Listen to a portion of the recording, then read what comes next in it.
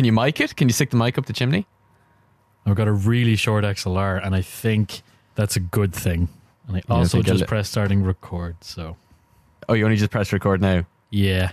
Okay, so people don't get to hear your seagull sex story. That's great. It stopped. It was kind of like woo, woo, woo, woo, woo, woo, woo. You know, regular sex noises. It just sounds like normal sex. Wait. Yeah, it's doing it again. Mic it up. Okay, hang on. It stopped again. God damn, this seagull's teasing us. Well, I, for one, am very turned on.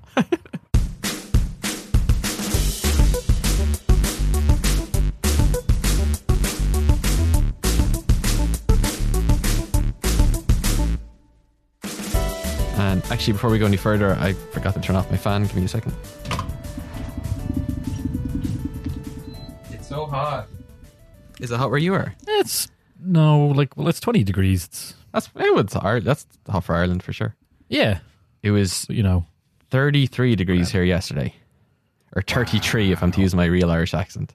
Indeed, 33 and a third. 33 and a third. It was too fucking hot. Yeah, they're getting 44 degrees over in France. That's ridiculous. That's crazy. Broke a record. Or, sorry, broke le record. Le record. The record. I still have sunburn, or it's not sunburn, but so when I was out in Miami, I got sunburn on my chest because I fell asleep under a palm tree and just like gaps. It's because when you were in Miami, you went around in Hawaiian shirts with 3 buttons open. With big gold chains. Big gold chains, hairy chest that you got pre-curled to fit in. I own a nightclub in Miami now. Yeah, for some reason you're gay and Jewish.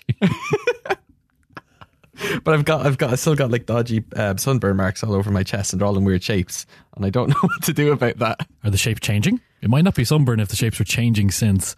Yeah, actually, one looks like Jesus, so maybe it's like a savior thing. Who's to say? For the first time ever, when I bumped into my brother a couple of weeks ago for the first time in a while, he was like, "What the fuck's going on? Where were you?" I was like, "Nowhere." Well, I mean, it was in Spain, but the weather was nicer in Ireland. Why? He goes, "Oh, you got a colour. You got darker skin than me." And I was like, "You're right." And we put up arms, and like mine was visibly more sallow than his. Like obviously, in Irish terms, anyone that's from a country with the sun will think, "What are these two pasty guys even arguing about?" Yeah. But in Irish terms, it's a serious term of endearment.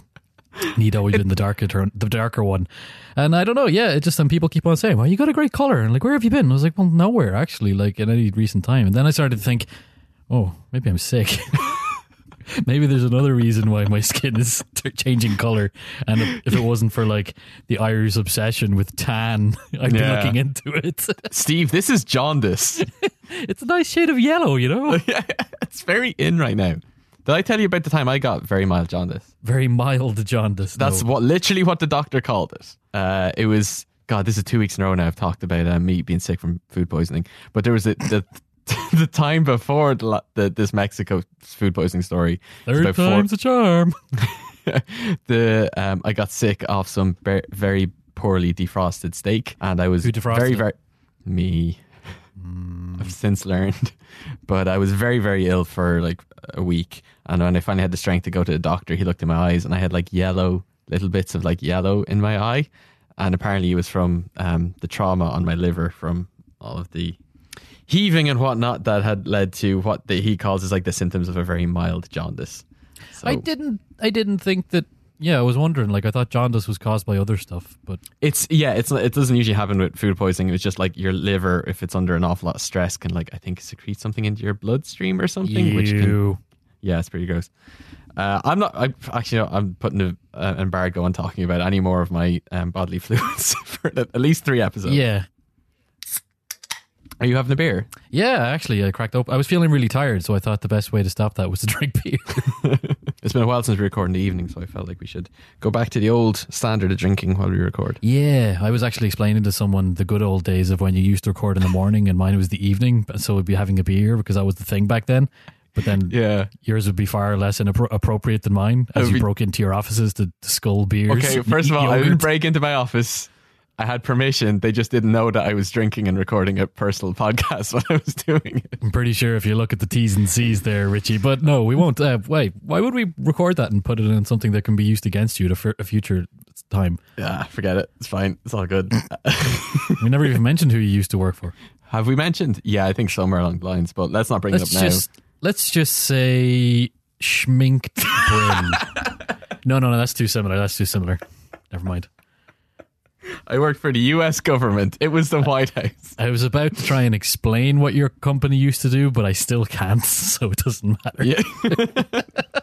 No one can. Internet's job stuff.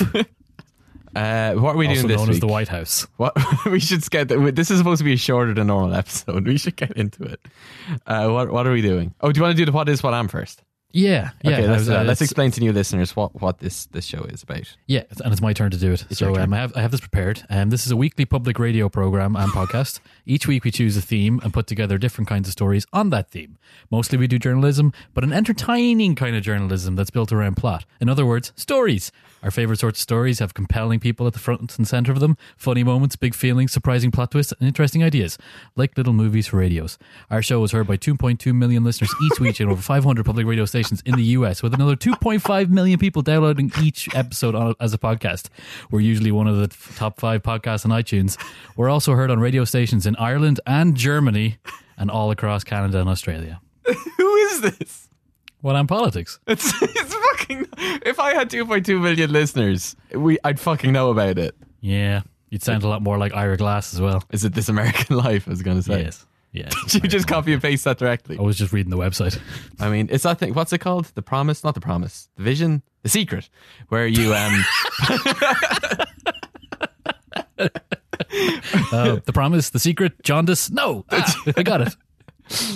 Where you manifest it in your mind and put it out into the universe, and the universe will give it to you. So that's just what you're doing there now. So next week we'll have 2.2 million. It's really they give Ireland a shout specifically, and then Germany, Canada, maybe it's Australia. because over in the Americas they've got like a very simplified version of what Ireland is in their minds, and the idea of a podcast reaching people like that is like, wow, this shit really spread. You see, you're getting too woke there, Richie. This was a radio show before it started as a podcast, so it's actually, the point is that they're saying syndicated in Irish radio, and for the life of me, not even the podcast thing. I don't even know what wireless radio station in this island is playing it. Anyway, no, that's not us. That's This American Life. We're kind of like that, except worse. We're not. Yeah, well, not worse, just different, but not better either. Yeah, it's, like when you we're want to on par down, with This American Life is ours. When you want to sit down for a big, beautiful French filet dinner and made by a Michelin star chef, but instead you go to McDonald's and it's like a bad McDonald's. Yeah, you get food poisoning and a mild case of jaundice. Okay, moving along again. Shorter episode. This is going to be an all news episode. Yeah, because as promised last week, the interview is a little bit longer and we wanted to focus on that and not cut that out. So we said we would do a special news only episode this week in our off week. Because there's lots going on. Because there's a lot going on. Much that you actually told me to write out parts of the world to cut it down. Yeah, a little bit. There's not too much going on. So those things haven't happened. No, don't look at those other things. Those other things and those other places that you may have heard about from other news sources, such as This American Life. Lies. They haven't happened. Actually, we're going to talk a good bit about America, so we got that covered. But the rest of the world. The rest of the world. So what do you want to start with first? Let's go with the good old, jolly old United Kingdom of Great Britain and Northern Ireland, of which you live in. That's where I is. That's where you is. That's where I'm am. They're doing something at the moment. They finally bunged out Theresa May. They did indeed. So to a certain extent, she decided she was going to bung herself out. she self-bunged for sure. To use the proper correct political vernacular, she self-bunged. And she hopped onto the catapult and she's like, at a certain point in July, this candle is going to burn through that rope, and then and she goes off to wherever it is that former prime ministers go. I wish that was true, actually, because that means that we wouldn't have to look at Tony Blair as often as we do. But no, I thought they all just went to the Isle of Man. That's not a real place, Richie. Come on. That's true. What a ridiculous name. Yeah, and plus that's a gay nightclub. She's a woman. Yeah, that's the name of your gay nightclub in Miami that you wore that shirt in. Yeah, and it's I Love Man. But there's no speed limits in this Isle of Man. Oh, anyway, I was supposed to talk about this story, so let's get into it. Yeah. So for just a quick recap for those out of the loop. Previously on the United Kingdom. Yeah, so back on the 24th of May, Theresa May, the leader of the Conservative Party and the PM, announced that she would be resigning, or what do we say, bunging? Bunging. Self-bunging. Self-bunging herself. Gross. Pretty much due to like the ongoing debacle that has been the Brexit negotiations, and the resignation took effect on June 7th. The resignation as leader of the Tory party. She's still Prime Minister. I'm just clarifying that. She will remain Prime Minister until the Tory party select someone, and then the Queen has to agree for them to become Prime Minister. Yes.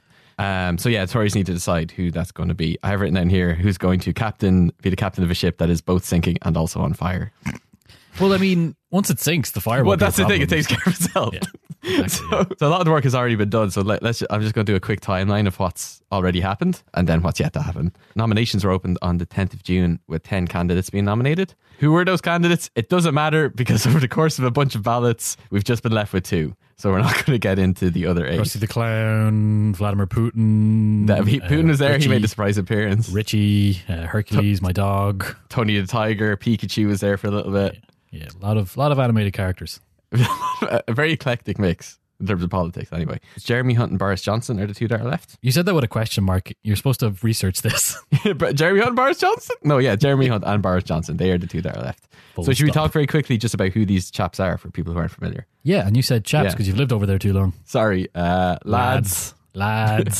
No Bjors in this one. So Jeremy Hunt is an MP and the Secretary of State for Foreign Affairs and Commonwealth Affairs. He is not the favourite by any means. No. We'll get onto that in a bit. But there's speculation that he's just too much like Theresa May, and that picking him would be too much of a compromise. And that's not what the Tory party needs right now. And then the other candidate is Boris Flippin' Johnson. He's the out and out favourite.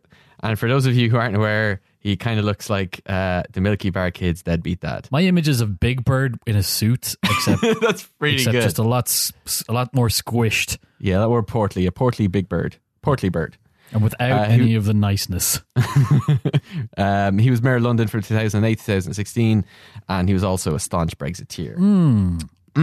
Yeah, so what happens next? So the Conservative Party member base of about 160,000 people are going to vote out of those 2 guys on who they want to be the leader, with the results being released on the 23rd of July. The odds, like I said, Boris Johnson is like the clear favourite. If you look at the ballot results, because they had a bunch of ballots, like I think 5 throughout June, to kind of whittle down to the 10 to 2. First ballot 36.4, Jeremy Hunt had 13.7. Second ballot 40.3, Jeremy Hunt had 14.7. Third ballot, Boris had 45.7, Hunt had 17.3. Fourth ballot, Boris had 50.2 and Hunt had 18.8. And then the last one, Boris had 51.1 and Hunt had 24.6. So Hunt slowly gathered some ground, but it was still like dwarfed in comparison to the votes that Boris was getting. Yeah, the entire MP's ballot was entirely controlled by the Boris campaign. They reckon that there was actually like people told to vote for certain candidates, so they would eliminate the ones that were most dangerous to Boris, and then eventually switch back to Boris. And then if you look at Paddy Power, as we often do for these kind of things, Boris Johnson is 1-8 and Jeremy Hunt is 11-2. So if you were to stick a tenner on Boris Johnson, you'd stand to get £11.25 a return. Whereas if you stuck a tenner on Hunt and he won, you'd get £65. So after 2.5 years of doing a political podcast, intuitively, do you think that is a good or a bad bet on Jeremy Hunt? Should I stick a tenner on Jeremy Hunt? Yeah. I mean, for the returns, it's maybe something small just in case something, again, politics over the last couple of years has been very unpredictable. Stranger things have happened. I don't know. It's What do you feel in your food poisoned belly? Oh, I feel a lot of things, but nothing good for Jeremy Hunt. You think Boris Johnson's going to strike home? Absolutely. So what do you think? Well, the whole after he contained himself and proved that he could actually be semi-professional, everyone said that the only thing that can crash Boris is Boris. Is Boris's charge to victory is Boris himself. Yeah. And lo and behold, pretty much immediately after the night that he won the MP's ballot or came top of 2, he had a massive row with his girlfriend that got recorded and sent to newspapers, and the police were called. Yeah, and the police were called, and he did dip a couple of points, but it didn't seem to arrest the momentum enough. No, they managed to he managed to manage it by refusing to talk about it. Isn't his girlfriend like a PR expert? She used to be the press person for the Conservative Party itself. Mm-hmm. So a lot of people think is like the brains behind the throne in that sense. I wonder, did she help spin it? Or is she like, no, I'm still mad at you? No, she absolutely did. Yeah. She was in a photograph with him, and she appeared with him very publicly where she hadn't done that before. Yeah. So yeah, we were putting on a play. Well, I mean, I don't want to have to like defend this giant dickhead, but to be honest, he was having a row with his girlfriend, which happens. Yeah. And it was recorded by people who also took photographs of themselves giving him the finger as he walked past them outside the street. And they are like, I mean, I think the Tories were using, like, when they managed to fight back, they called them curtain peeping Corbynistas or something like that. I think that was Jason. Great alliteration. Yeah, who's like, in fairness to him, like he's not bad for the old zingers. Yeah, it was like, obviously it's not great that the future Prime Minister of the United Kingdom is having drunken rows with his girlfriend, but also it's a human thing to do, and like it probably wasn't as bad as what it was made out to be, and it was put there by people that don't like him. Right, yeah, exactly. Yeah, I think the one that really annoyed people is that there's the one that made people afraid about, like, he could potentially be a lot worse than what he was making himself out to be, was that there's an audio of her saying "get off me" or something like that. Yeah, that was it. It was literally "get off me." But the audio was never actually released, which makes me think that it's not as bad as what the transcript implies. Yeah, does that make sense? I mean, like, we can speculate all we want on this. Apparently, right before that, he said, "Give me my fucking laptop." So he could have been like, you know, grabbing the laptop on one end and her over the other one. Get off me! Yeah, he wants to just play Minecraft or something. Yeah, but probably he needs to finish like Game of Solitaire. He started 27 years ago. I've got to build the UK in Minecraft first, and then that'll be my testing ground. Yeah, well, I mean, oh shit, I lost Scotland. Way. Yeah, so those are the odds. It's looking like it's going to be a Boris thing. We'll know for sure on the 23rd of July, and I'm sure we'll talk about it more then. Yeah. The next thing we're going. Yeah. Brexit. You can't talk about any UK news stories without mentioning Brexit, and this is the reason why this thing is happening. Yeah, exactly. This is absolutely no exception. Conservative Party leadership race is tied intrinsically to Brexit, because whoever, you know, wins this is going to be responsible for guiding the UK through probably the most challenging political situation in the modern world, I would say, or one of them at least. So I thought we could talk about, like, where did the candidates stand on Brexit. It'd be a good place to stand. Boris is kind of, we already know, we've been chatting about it. He is a staunch Brexiteer. He's a starchy Brexiteer. But he's also a flip-flopper. I don't think he believes a single word that he says. Famously, he wrote 2 long opinion pieces about why he was going to either be pro-Brexit or anti-Brexit before he decided to go pro-Brexit. Yeah. He's even said on this, like, that on the one hand, he's been quoted saying that the 31st of October, like, regardless of what happens, they're going to exit. But then he's also flip-flopped on that comment in different interviews. Yeah, so that he was basically just saying that during the MP battle so he could get the Jason Rees-Mogg people on his side. Yeah. But yeah, I wouldn't think that that's a sure thing either. He would be just as likely to. Well, this is it. You just can't fucking tell. I think now, like, he is, for all intents and purposes, like, an absolute definition of a Brexiteer. Like, I think now, especially the situation he's going into, I don't think he's going to flip-flop on, like, oh, actually, no, second referendum. I'm all about that Remain life. I don't think that's going to happen. I think he's a Brexiteer now through and through. I think the question is, at the moment, which one of them will let the UK crash out on the 31st of October, which is the next deadline. Yeah, Boris has mentioned pretty frequently that he will absolutely support a hard Brexit. And it's the default thing that will happen unless something changes. Exactly, and that seems to be his thing. And there's actually been some kind of rumblings of dissent among some of the more centrist Conservative Party members. A lad, Tobias Elwood. Are you drinking a can of bitter? He said that there was, like, you know, if Boris did really push for hard Brexit, that he wouldn't be surprised if there was a push for a vote of no confidence from some of those more centrist Tories. Yeah. Hunt, on the other hand, he's actually been pretty similar. He's said as well that in a more regrettable fashion, but he would still go for a hard Brexit if he had to. Like, he's not against the idea of it. To bring it back to what you were saying about how people thought that maybe he was a bit too similar to Theresa May, he was a Remainer at the time of the referendum. Yeah, I have that here. In 2016, he was a staunch Remainer as well as Theresa May. Staunch isn't the right word. He tweeted 3 times about it. He was a quiet Remainer, if you want to put it that way. Even when the results came out, he said that he would support another referendum to kind of nail down what the exit strategy would be. That would have been a good idea at the time. Yeah, well, that's what I mean. That's kind of why I described him as staunch, because even after the results, he didn't flip-flop immediately. He kind of came back with, okay, how can we like soften this as much as we can? But then in 2017 he flipped up fully and changed his mind to become fully pro-Brexit. Literally cited and was quoted as saying the arrogance of the EU Commission for the reason that he did that. It was kind of in response to the UK negotiations. So that's Brexit. Do you want to take the next news story? In other news, we're still on the verge of having further war in the Middle East. If it wasn't good enough to have war in Iraq and war in Afghanistan, Trump is like, oh, well, maybe I'll start my own war in Iran. It has been getting a little too quiet for him. Yeah. So catch me up on this, because all I've just been seeing is like tweets, and I guess that's how he handles his foreign policy these days, but like, what's the whole story? Yeah, the whole story is that Trump pulled the United States out of the Obama-led agreement over the amount of plutonium that Iran could develop. Right. So basically to try and stop its nuclear weapons program. And Trump said, bad deal, I get a better deal. And rather than try and do that, he just immediately pulled the US out of it. So that involved Iran getting a lot of sanctions. Sorry, do you have specifics on what made it a bad deal? Did Trump have specifics? No, of course not. Jesus, too much to ask. Oh, I mean, come on. I thought you were going to ask me about the specifics of the deal, and I was starting to panic there for a second, but no. No. I just want to know what was his particular hang-ups, but you're absolutely right. Why would he start now getting into specifics? It was his whole thing. It was like an easy thing to bash Trump about and make himself look better in whatever way he is.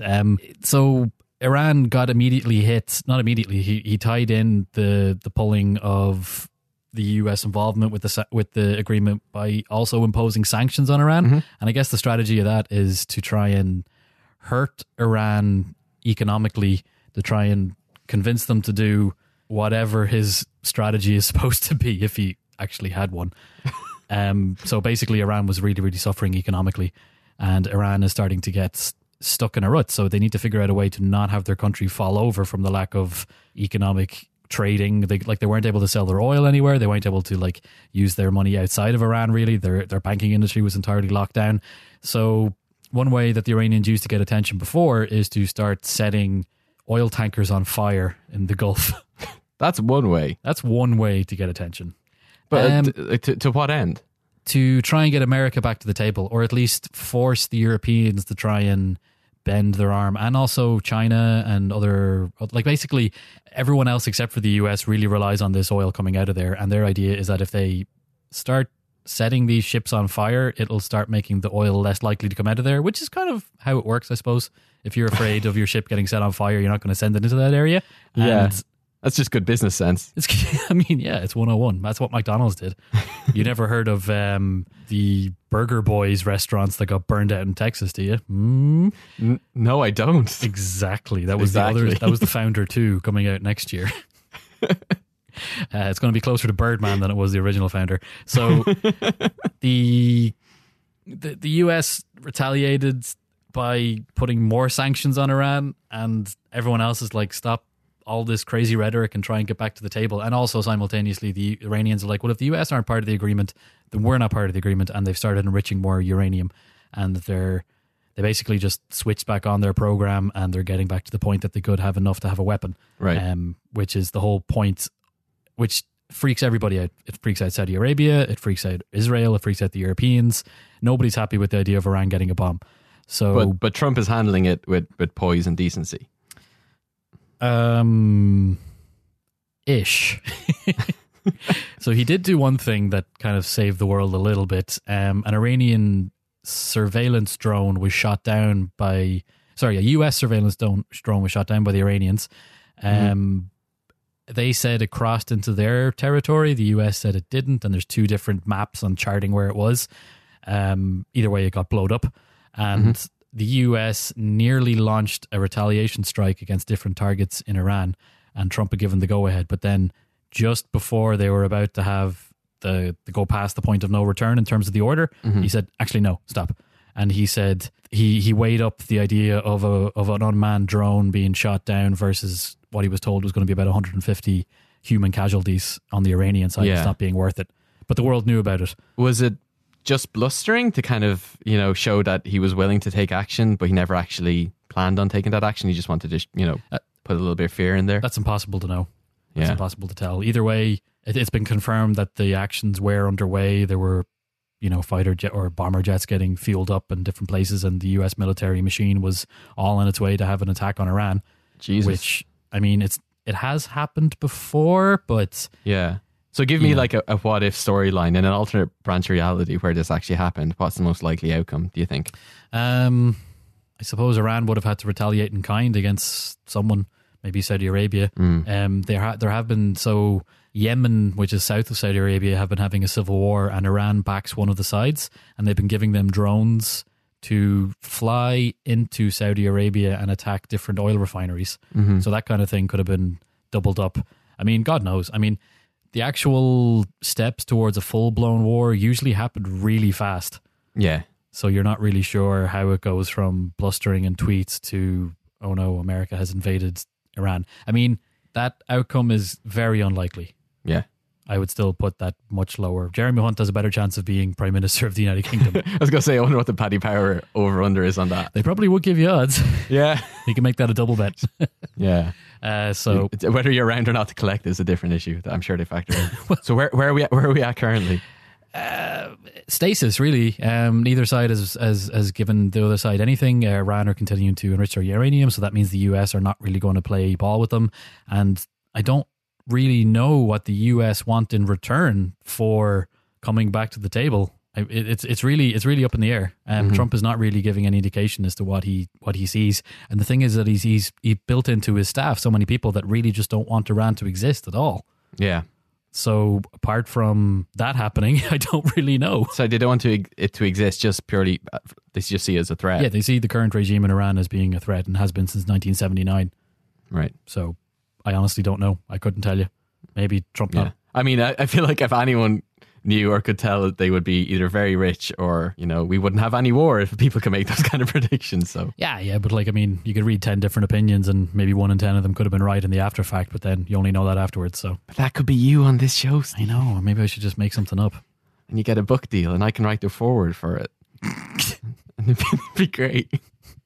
I read this when I got food poisoning on my holiday in Colombia.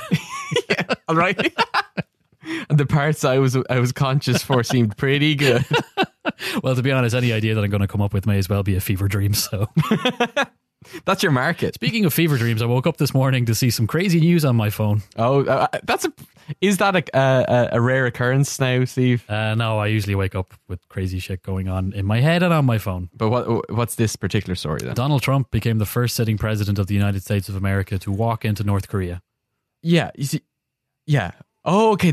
Okay. So, okay. I feel so much more relieved now because in the show notes you had this written down. I just skimmed it. You said Trump becomes first president in North Korea, and in my head I just skimmed that as like of North Korea. I was like, what is? I thought you were going to do like a political satire.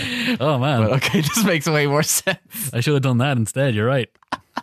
I've given up. And I would just be like, oh wow, that's interesting. Oh, yeah, tell me about it. I mean, I could verify this by checking any of the websites, but I'll not do that. I'll just listen to Steve. I'm not going to do that. I've built my whole political existence on just believing what you say. Ooh, God help you. Yeah, but tell me about this. Yeah, so Donald Trump was in the area for the G20. I think it was in Japan, and he met China on the sidelines, is what you call these one-on-one meetings, because the G20 is a multilateral meeting where everyone gets together in a big room and has high fives. Yeah, but then he also had side one-on-one high fives with the. Is this like in The West Wing, like when they're in Camp David and then they split up and people kind of go have their own powwows elsewhere? Is that what we're talking about? Yeah, kind of thing. Yeah, okay. Yeah, but except I think the one you're talking about was Israel and Palestine and America. Yeah, that was like a peace negotiations. So that was the G3. This is the G20. So if there was 20 people in the first room and then some of them split off to have like sordid one-on-ones. Yeah. So Trump and Xi had a side talk. Xi had been in North Korea recently, so he apparently had some information. And then Trump was like, "I'm just going to go to the DMZ." Xi had some leftover local currency that he gave to Trump. And Trump was like, I may as well go use it. Yeah, I mean, what else am I going to do? Take it back to Washington? I mean... Yeah, I've got some Airbnb credits you can use. The one place in North Korea, the DMZ. So he went there. And the DMZ, for anyone who doesn't realise, is the demilitarized zone between North and South Korea. Mm-hmm. It was the line of armistice after the war in the 50s, the Civil War. They use it for meetings between the North and the South. They had the first ever meeting between the leaders of the North and South last April. We probably talked about that then. Yeah. And this is the first time an American president, not the first time an American president has gone to the DMZ, but it's the first time that a North Korean leader has come to the DMZ to meet him. So if you watch the video, what happens is they turn up. Trump stops a couple of feet away from the South, on the South. Kim is delighted with himself, strides across. They shake hands, hug, a little bit of tongue, and then like two seagulls. Sorry. I don't know if we're going to have enough audio at the start for that to be referenced. It'll be even funnier if we don't. Oh shit, I forgot. So Trump took a few steps into the north, had like a nod at his head, and then went back to the south, and they talked in a building that's called the Freedom House for about an hour. Right. And the the president of South Korea, Moon, he came in for a few minutes and then left again. It was kind of weird. It was very weird. Just to drop off some snacks. Yeah, exactly. He's like the Airbnb host. Hope everything's okay, guys. You boys doing okay for snacks? The Koreans have great snacks, actually, so I'm sure it was very welcome. I bet. So do we have any specifics on what they discussed? Absolutely zero, because there are no fucking specifics, because it's just another example of Trump's one-on-one diplomacy, which is not how diplomacy between nations works, especially when talking about nuclear fucking weapons. So either way, it is a significant moment, because the president of the United States essentially stepped onto what is hostile territory, because the US never made peace with North Korea after the Korean War. Right. So that would be the equivalent of, if Churchill had stepped into Germany when Hitler was still in charge and talked to Hitler. Except, obviously, it's not like that at all, because decades have passed, etc., etc. And it's also worth mentioning that the North Koreans were also pretty upset after the last talks ended in failure. I think they were they were in Hanoi in Vietnam. The talks fell apart, and the North Korean negotiators kind of disappeared. So Trump was asked, does he think they're still alive? I think they are. I mean, I can tell you who the main person is, and I hope the rest are okay too. Right. And then also, if he thought the day was worthwhile, Trump said, certainly, this is a great day. This is a very legendary, very historic day. But also added a cautionary note, it'll be even more historic if something comes out of it. So I think President Trump summed up the entire event himself. No more needs to be said. That man is so almost beyond parody. Like, there's nothing. How do you even? There's nothing I could have added that would make it more ridiculous. Yeah, exactly. There's nothing you can add that makes that more funny than what that man just comes out with. That's fucking ridiculous. Yeah, I think that might be my epitaph. It'll be even more historic if something comes out of it. What about back home in the States? Back home in the States, the Democrats are busy trying to figure out who they should put up against Donald Trump in the 2020 presidential elections. Yeah, out of 20 people? 25 worthwhile candidates, but 178 registered candidates for the Democratic nomination.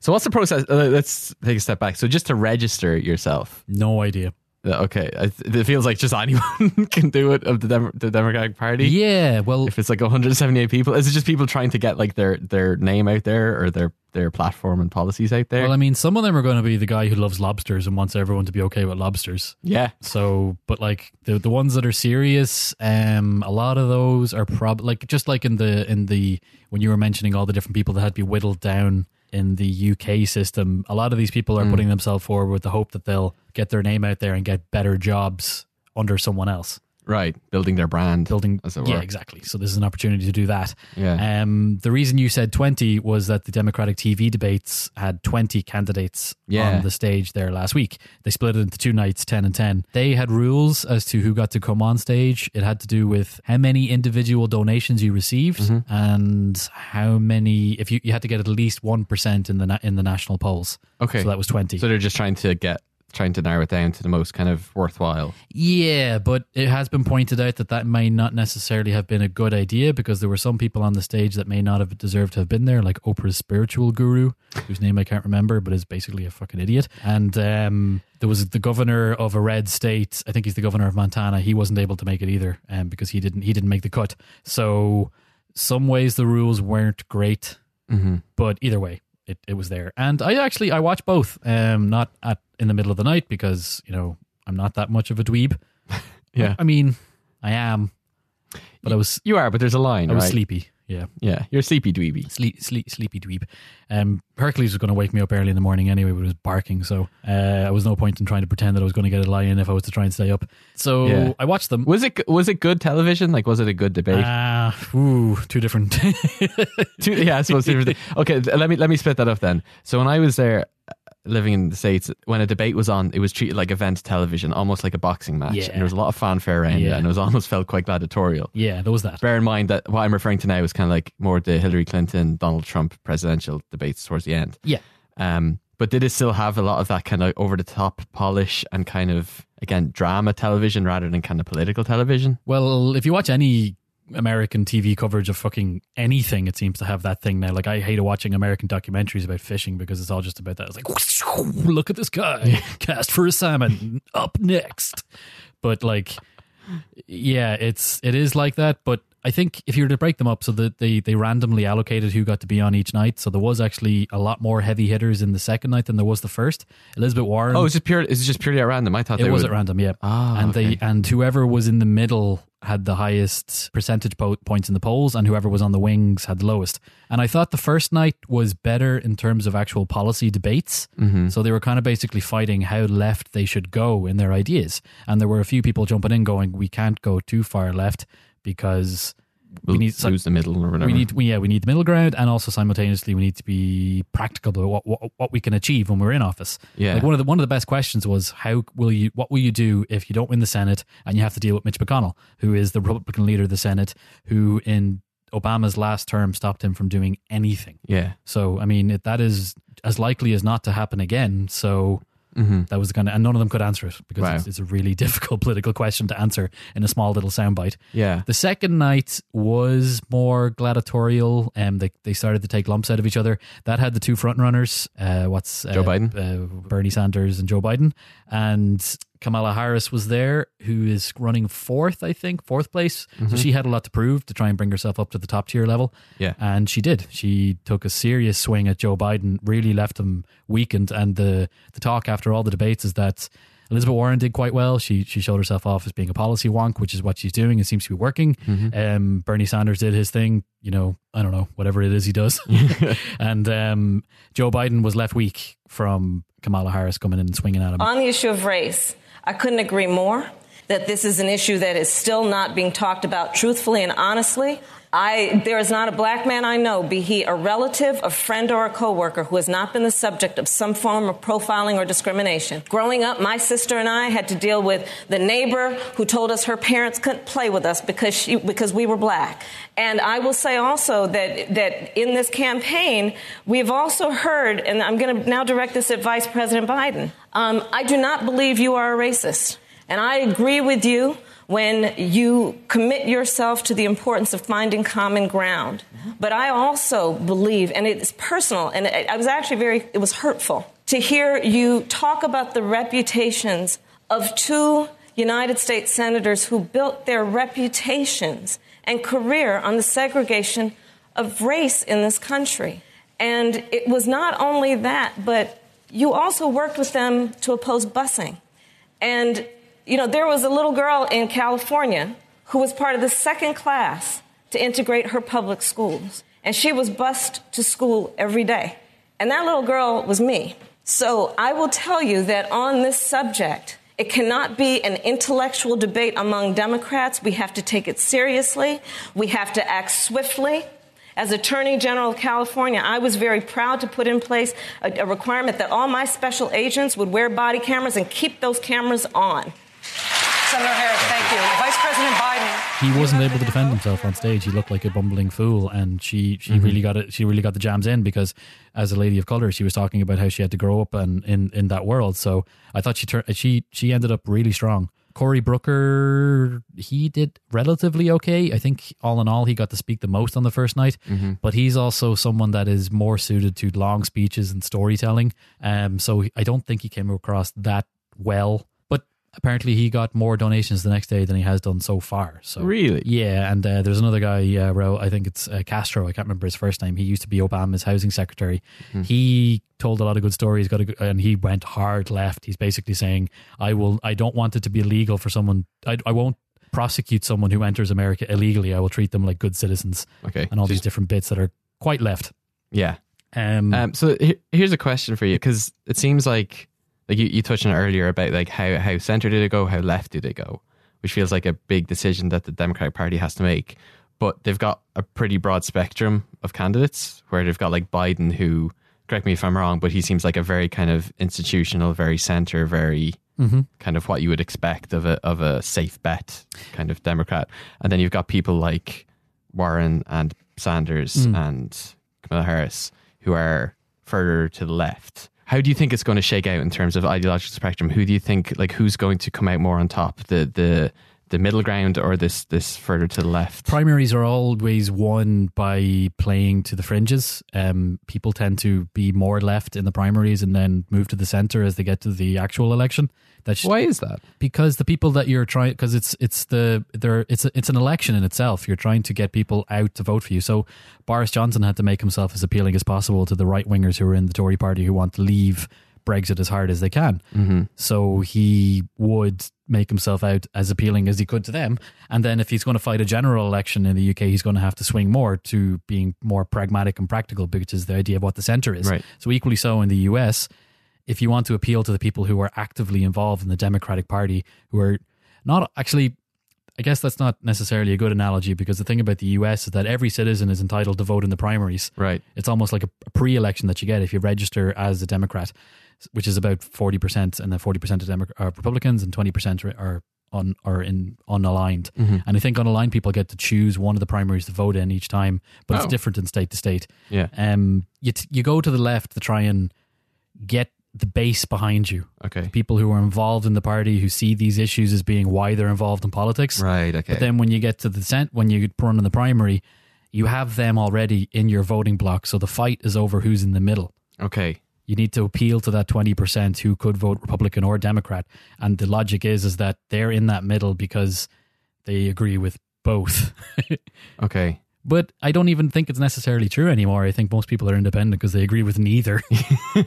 So it's tricky. But that is usually why people are said to be like left. And you're right to say Joe Biden is putting himself forward as the most electable candidate in the general election. And that he's the person who would get the people who might choose, the people who used to vote for Obama but chose to vote for Trump.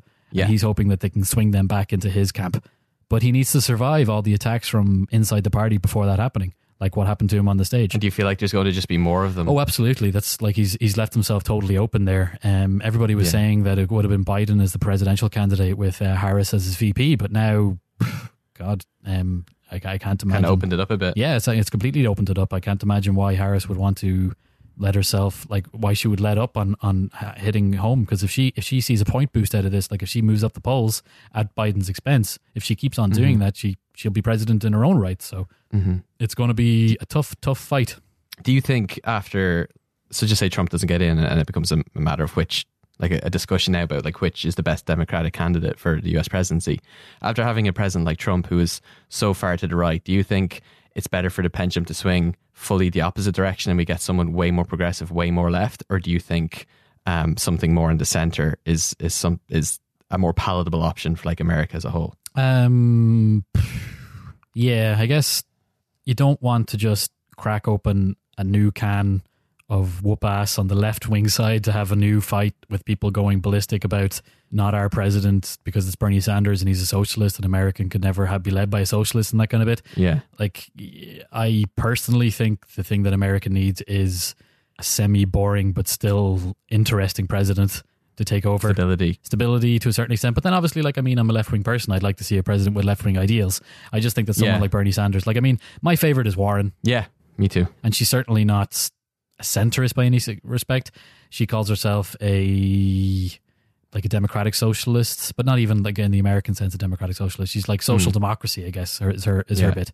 She's like she wants doesn't, correct me if I'm wrong, but she wants like fully socialized healthcare with no private insurance. Yeah, that's a big fight. That's a big fight in the American system. In the democratic debates as to what kind of healthcare system you should have. And that was a big thing that was happening on the first night. Yeah, she thinks practically the only way you can work is if you don't have anyone involved in profit at all working in the healthcare industry. Yeah. And personally, I would agree with that, but that is a pretty open to debate thing in the idea of market economy and stuff. Yeah. So I mean, but then Elizabeth Warren, as I'm saying this, probably would end up being just as divisive as Obama was, Trump was, in terms of sparking the different culture wars. So I don't know. I guess, to be honest, it doesn't matter who you put in. The other side are going to hate them anyway. The last couple of years I thought it was anything. That's fascinating. I'm looking forward to keeping an eye on this, just because, again, like, there seems to be quite a broad spectrum of people just on the Democratic side. Yeah, no, it is. It's a really good, like, I mean, if you compare this to what the first Republican debates were like, it was literally just Donald Trump making up funny names for all the other candidates and getting loads and loads of airtime based on that, and them trying. It's very different television. Very different television. Like, the only actual. It's like a comedy roast. Yeah. Oh God! Except the Republican was held on Comedy Central. Yeah, and except like normally the roast is everyone else teaming up on one person, but it was one person teaming up on everybody else. Donald Trump roasts America, Friday at 9 on Comedy Central. Donald Trump roasts America 2016 to 2020. Hopefully. Oh, because it's like a climate change thing as well. This is great. Hopefully. I honestly don't think he is in that bad a shout to get reelected. You think? Yeah. Fuck. I mean, most of the coverage that I noticed this week, I read too much left-wing God, it can't happen again coverage. That's why it won't happen again. So I have to try and branch out and find people. But then if I try and find the other side, they're just like, they're just so unreadable and ridiculous. And yeah, it's just, you can't read anyone that's pro-Trump. But I have to because that's. Yeah, because you're trying to get an idea of the field. Exactly. Yeah. The field. This fucking field. This flaming field that smells like manure. Yeah. Fallow field. So enough about my house. How's your house doing? Are those seagulls still having sex? Let me take off my headphones. No, they're all done. I can hear them lighting up cigarettes up there and, going, hey, baby, I still want to be a free bird. Don't want to tie myself down to one nest, you know what I'm saying? Seagulls are famously not into tantric lovemaking. More of a one and done. What's tantric lovemaking? Isn't that the one where you rub? Google it. No, describe it for me on the audio form. Google tantric lovemaking and Sting from The Police. If you want to know more about tantric lovemaking, you shouldn't send us money to get the free episode because that's not what it's about. Fucking great segue. Give us money.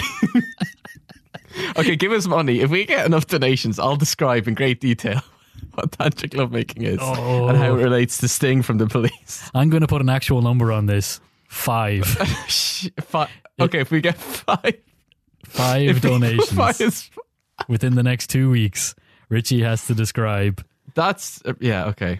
So go to whatonpolitics.com/beer to go to our coffee link. And you can buy us a beer there. Super simple. It's all done through PayPal. And I guess if we get enough, I'm going to be describing what my fucking parents listen to this show. That's going to be awkward. Mine don't. Ha ha. You're going to just luxuriate in it. I'm going to luxuriate in the tantric lovemaking you're going to describe for me? Oh, that's how descriptive it's going to be. I'm going to paint you a word. I'm going to weave you a word tapestry. And here was me feeling spoiled by the birds having sex on my roof. I know, right? But the whatonpolitics.com/beer if you want to donate to us. In all seriousness, we really, really like it. It helps us keep the lights on. In all seriousness, Richie will describe tantric lovemaking by Sting if you give 5 different donations. Would this be a separate? Would this just be like at the start? Oh yeah, just be like a cold open. And I'm not releasing a separate. No. You don't have to do. It's not going to be on a vinyl record for people to buy in the stores. This will just be included in the next episode if we get 5 separate donations. Mm-hmm. Beautifully sound designed. We'll do a score for it and everything. When you say we. I will. And then while we're asking for stuff, if people could review us on iTunes, that'd be great. Subscribe, tell a friend. That would be great. Podcasts live and die on word of mouth. So if you want to recommend to a friend who maybe doesn't know much about politics and also doesn't know a lot about tantric lovemaking and would like to know about both in the future. Well, you can't guarantee that they're going to hear about the latter. Well, that's in fact, you can't really guarantee they're going to hear about the former either. So what are we giving people? It's mostly just the sound effects of seagulls having sex.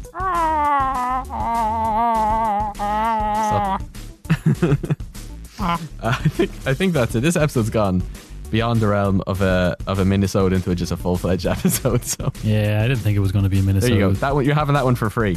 That it? That's it. Okay, now to fade out on the beautiful sounds of seagulls having sex. That is actually the noise they were making. I didn't catch it on the. It was like Quaw. I think it's more like a wah. They have the lips. These seagulls have lips. Oh, I don't want to imagine that. Oh, Oh yeah, they have lips, and you know what? They know how to use them. I don't know why I have an erection. This has been a production of the Head Stuff Podcast Network.